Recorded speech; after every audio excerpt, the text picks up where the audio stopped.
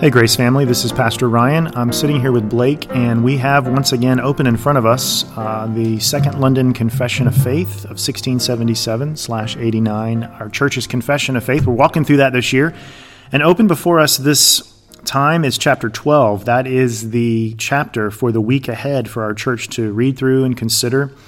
Let me read that. It's just one paragraph. This chapter is of adoption.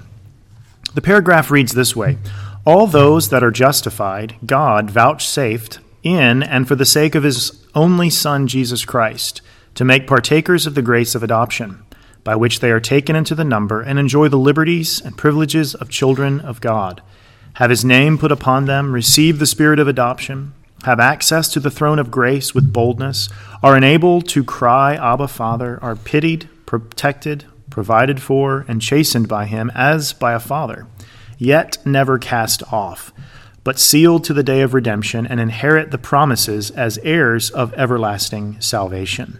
One word to note there is that word vouchsafed in the original version. Jim Renahan, in his new work to the judicious and impartial reader, quotes from the Oxford English Dictionary, which is a great dictionary to talk about old words from the 1600s, words like this one, vouchsafed. What does that word mean? Well, the Oxford English Dictionary defines it this way, quote, to give, grant, or bestow in a gracious or condescending manner. So this is essentially saying all those that are justified, God has given, granted, bestowed in a gracious or condescending manner, the reality of this text. Mm-hmm. But Blake, as we look at this, what jumps out at you in terms of this doctrine as to why this is such a helpful thing for us to consider in a confession of faith? Well, it's a comforting chapter. We've spoken about this before, but particularly comforting in that this chapter uses family language. Yeah. We're called sons. One of the points you just read there, we have God's name put on us. Mm. So the chapter before this, we're justified, but we don't remain in the courtroom. Oh, that's good. We're brought into the family of God. And so there's the confession just takes us further, as does the Bible. We're in God's family, and there's just all these sweet benefits that we can read over, we can soak in, and it's all in one concise, really well-written chapter. Yeah, and you use that word benefits. I mean, really, since chapter 7 of this confession on God's covenant with us, there has been a chapter by chapter description of all the benefits that we have coming out of the covenant of grace. You know, last chapter was justification. We are declared righteous in the courtroom of God. Here, as you mentioned, there's familial language, and we're adopted as sons and daughters. The next chapter is going to be of sanctification, growing in Christ likeness. Yeah. But this chapter, as I was reading it, particularly just jumped out at me, all the bullet point things, just little phrases that would be worth meditating and thinking upon in the week ahead, and even looking up the passages of Scripture that are connected to these phrases. We confess this for a reason, and it is, as you said, so very comforting. Yes, well, it says we're pitied by God, we're protected by God, we're provided for, we're chastened by Him as a Father.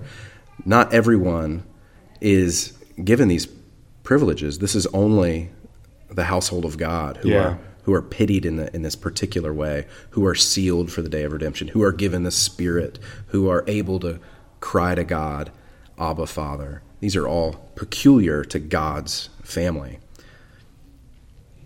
Yeah, that's good. This is a wonderful one-paragraph chapter. Great way to spend a couple of moments over the week ahead, just meditating on these wonderful truths. That's right. Another point to mention, just as if you're a teacher, if you're a parent, another reason to read the confession often is because of chapters like this. Yeah. If you want to teach on this doctrine, there's no better place to look than right here, because it's concise and it's clear and it's thorough. You have all of these different points listed one after the other, and then you have these cross references that you can look up and access. And so if you're a teacher, this is another reason to use the confession regularly. Yeah, as you were saying that, I just was thinking, may we never say that rich statements of doctrine are dry. Yeah, this statement is just so soul nourishing. Yeah, and the paragraph even has a rhythm to it. Yeah, as you read it, it's like, wow, that's